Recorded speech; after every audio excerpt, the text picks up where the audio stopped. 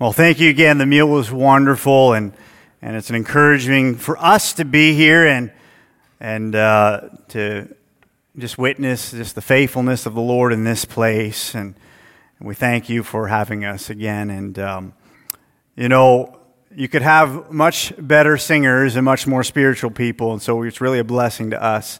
I want you to take your Bibles in 2 Timothy chapter 3, and I want to just give you a short challenge tonight, an encouragement from 2 Timothy chapter 3. And this book, the last epistle, I believe, that the Apostle Paul writes, he's actually writing this letter to Timothy, a son he called in the ministry that he had spent many years with. And by this time, Paul is languishing in a prison in Rome, very close to his soon death and martyr and death for the Lord Jesus Christ.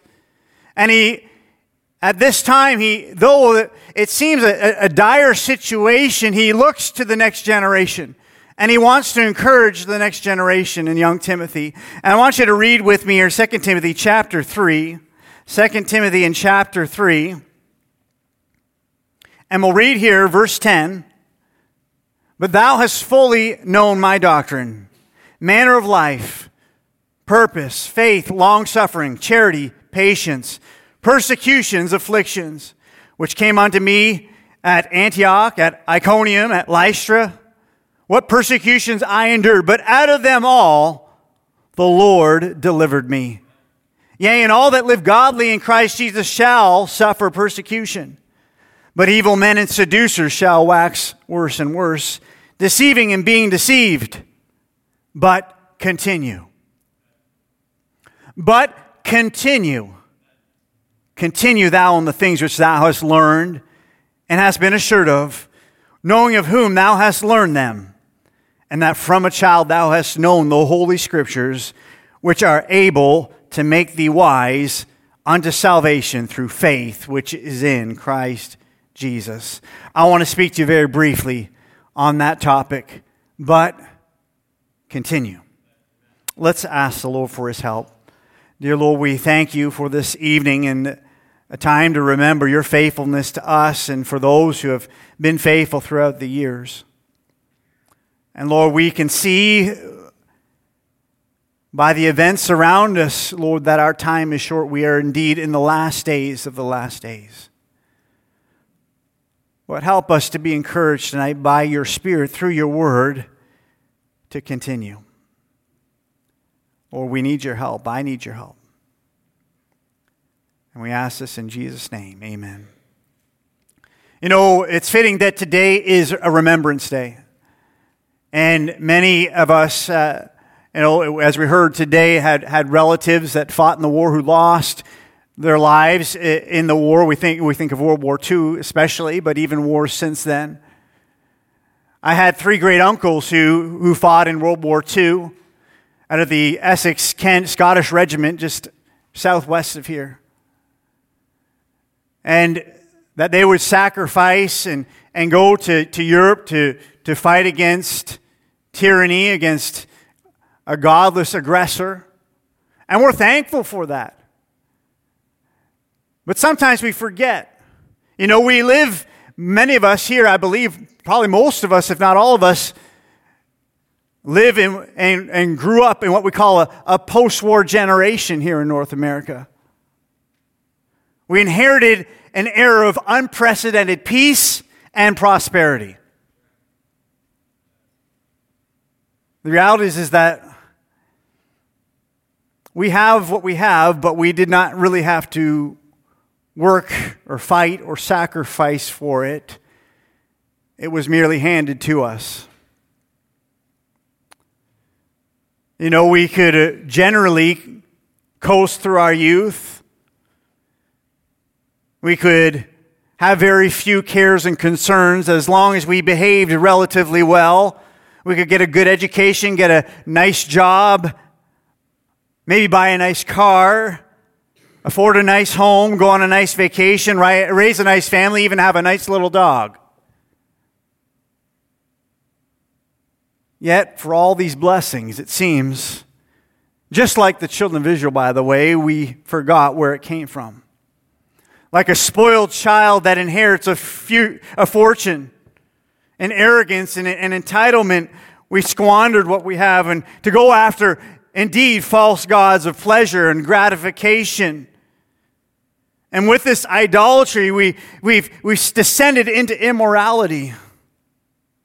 We've come a place where, in a world, in a society that is a perilous place, as we see in the beginning of chapter 3.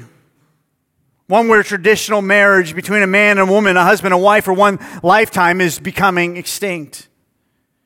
One where children are growing up in a world where they're bombarded by every lie and deception of the devil, day in and day out. We're indeed on the edge of an economic ruin where people who did everything right and they still can't afford to pay for their basic living expenses. We see the homelessness. We see the addictions. We see just the utter mental health issue is increased exponentially. And despite all the enlightened minds who believe that we're in a world that's much better, it in fact is one that's much more violent. It's on the brink, indeed, of a world war that may be the most destructive in the history of mankind. In many ways, there's a shroud that has descended, and unfortunately, the world, and even some believers, are unaware. So inebriated and drunken with idolatry and immorality that we don't see the impending destruction. There's a desire for God's blessings. There's even the blessings that would come from a revival, yet there's no recognition or call for repentance. There's no call for a return to the Lord. This is a world that is on edge. And the world that we know it's come to the end of the line. The cancer of sin has spread, and it is indeed terminal. Now it seems doom and gloom, and the tendency would be for us to just throw up our hands, step back, take a seat and say, that's it. We're going to concede. We're going to quit. We're going to just concede to the hopelessness of the situation. But in our passage, I want you to see here, the Apostle Paul, he was in dire straits. He was languishing in a cold, dark prison. He was waiting eventual death. Timothy as well was facing opposition. He was facing isolation. It seemed that everything was coming to an end. The situation was just hopeless. Yet it says, but continue. But continue. Continue to stay, to abide, to dwell, to endure, to remain, to stand. But continue. Continue. Reality is that in the darkest night, the light of Jesus Christ shines even brighter. And we have an opportunity, as the book of Hosea says, a door of hope. In the valley of Achor, a valley of trouble, there's always a door of hope. There's a door of hope in the Lord Jesus Christ. But we must continue. I want you to see three things. Continue, first of all, in God's deliverance. The Apostle Paul says, the persecutions, afflictions that came to me, but out of them all, the Lord delivered me. We need to continue in the Lord's deliverance. Can you just say tonight that you've been delivered from sin, delivered from the power of sin, the penalty of sin, and one day will be delivered from the presence of sin? Psalm 46:1 says, God is our refuge and strength. He's a very present help in time of need. That word deliver has the sense to rush to rescue. Are we continuing in the Lord's deliverance? Are we instead trusting that maybe there's some effort in the world that can deliver us? Remember that song, He's as close as the mention of His name. There has been, there will be persecutions. There'll be afflictions. There'll be hardships. There'll be pain. But don't believe the devil. You don't need to quit. You don't need to go looking to the world for another way out. Don't give in to your fallen and failing flesh, but continue. Continue in the Lord's deliverance. We have the very blessed hope of the believer. That final deliverance coming. The blessed hope that says, Beloved, now are we the sons of God, and it doth not yet appear what we shall be, but we know that when he shall appear, we shall be like him, for we will, what? See him as he is. And every man that hath this hope in him purifieth himself, even as he is pure. Continue. The deliverer is coming. He's delivered you from the penalty of sin. By the power of his Spirit, you can be delivered from the power of sin. And one day soon, through his glorification, we'll be delivered from the very presence of sin. You might feel like you can't go any further, but continue. Continue, continue. Continue in the Lord's deliverance. He will deliver you. You might be overcome with trials, with tribulations. You see the world sinking further in despair. But Jesus told his disciples this. He said, when you see these things come to pass, then look up. And lift up your heads, for what? Your redemption draweth nigh. Don't look down and say, oh, the troubles are too great. The world is too far gone. No, look up. Your redemption draweth nigh. Set your affection on things above, not on things on the earth. Continue in the Lord's deliverance. Can you say you've been delivered tonight? Your deliverance is coming finally. Number 2, it says then, yea, and all that live godly in Christ Jesus, what? Shall suffer persecution. But evil men and seducers shall act worse and worse, deceiving and being deceived. I want you to see here, we need to not just continue in God's deliverance, but we need to continue in godly living. How we live does matter. It matters to the world. And it matters to the Lord. In fact, so much so, this is how much it matters, that all that live in godly in Christ Jesus shall suffer persecution in this world. They'll be offended to the point of persecuting you. We're not talking about merely some sort of outward appearance, but allowing the Lord Jesus Christ to be clearly seen in your life. By every action you take, by every word you speak, by every decision you make. It's not about some sort of lifestyle that checks boxes, but it's truly living a life that is crucified with Christ, but yet living in the risen Christ. It's asking ourselves not just what God would have us to do, but rather, what would the Lord Jesus Christ do? What would the Lord Jesus Christ, if Christ is in us and he's living through us, what would he do? Let's follow after that. That's what godly living is. And we need to continue in godly living. Here's the point. We know that we need to believe the gospel message. And we need a world that knows the good news of Jesus Christ. That he died for their sins. That he was buried. That he rose again. That he is indeed coming back. Yet the only Christ the world will see is the Christ in me and in you. So we need to continue in godly living. And lastly, I want you to see, we need to continue. Verse 14, it says, but continue thou in the things which thou hast learned and been assured of, knowing of whom thou hast learned them, and that from a child thou hast known the Holy Scriptures. We need to continue in God's Word. We have God's deliverance by Jesus Christ. We can live a godly life as Christ lives through us. But we need to continue in God's Word, the words of Christ. This world is becoming more and more deceptive. Many believers even get carried away into following a narrative of deceit.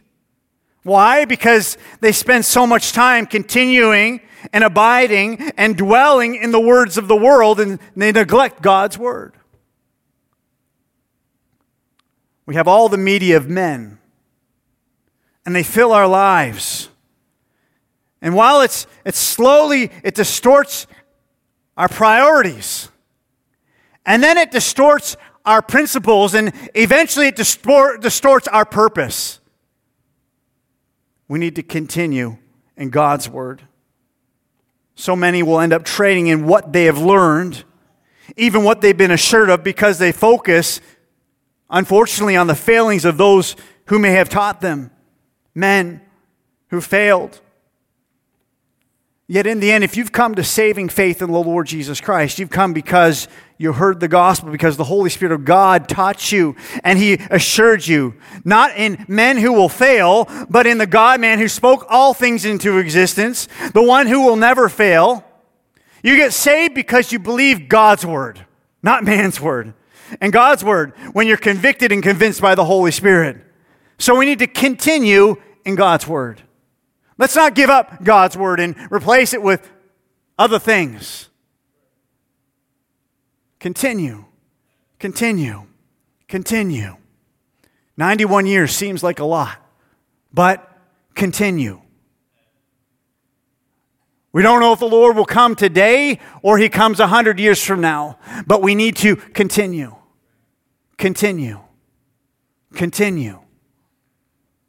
It's not a time to put on the brakes. It's not a time to throw in the towel. It's not a time to just say, I'm going to give up and go the way of the world. I'm just going to, it seems like it's easy. But the Bible says the way of the transgressor is hard. And there is a next generation that needs to know about Jesus Christ. I'm encouraged. In many ways, we've seen many young people come to know Christ, even in our city, in our church. Young people who have been disenfranchised with the way the world is going. They're seeking for truth. And while they seek for truth, they will not find the truth in Christ unless someone shows them. We need to continue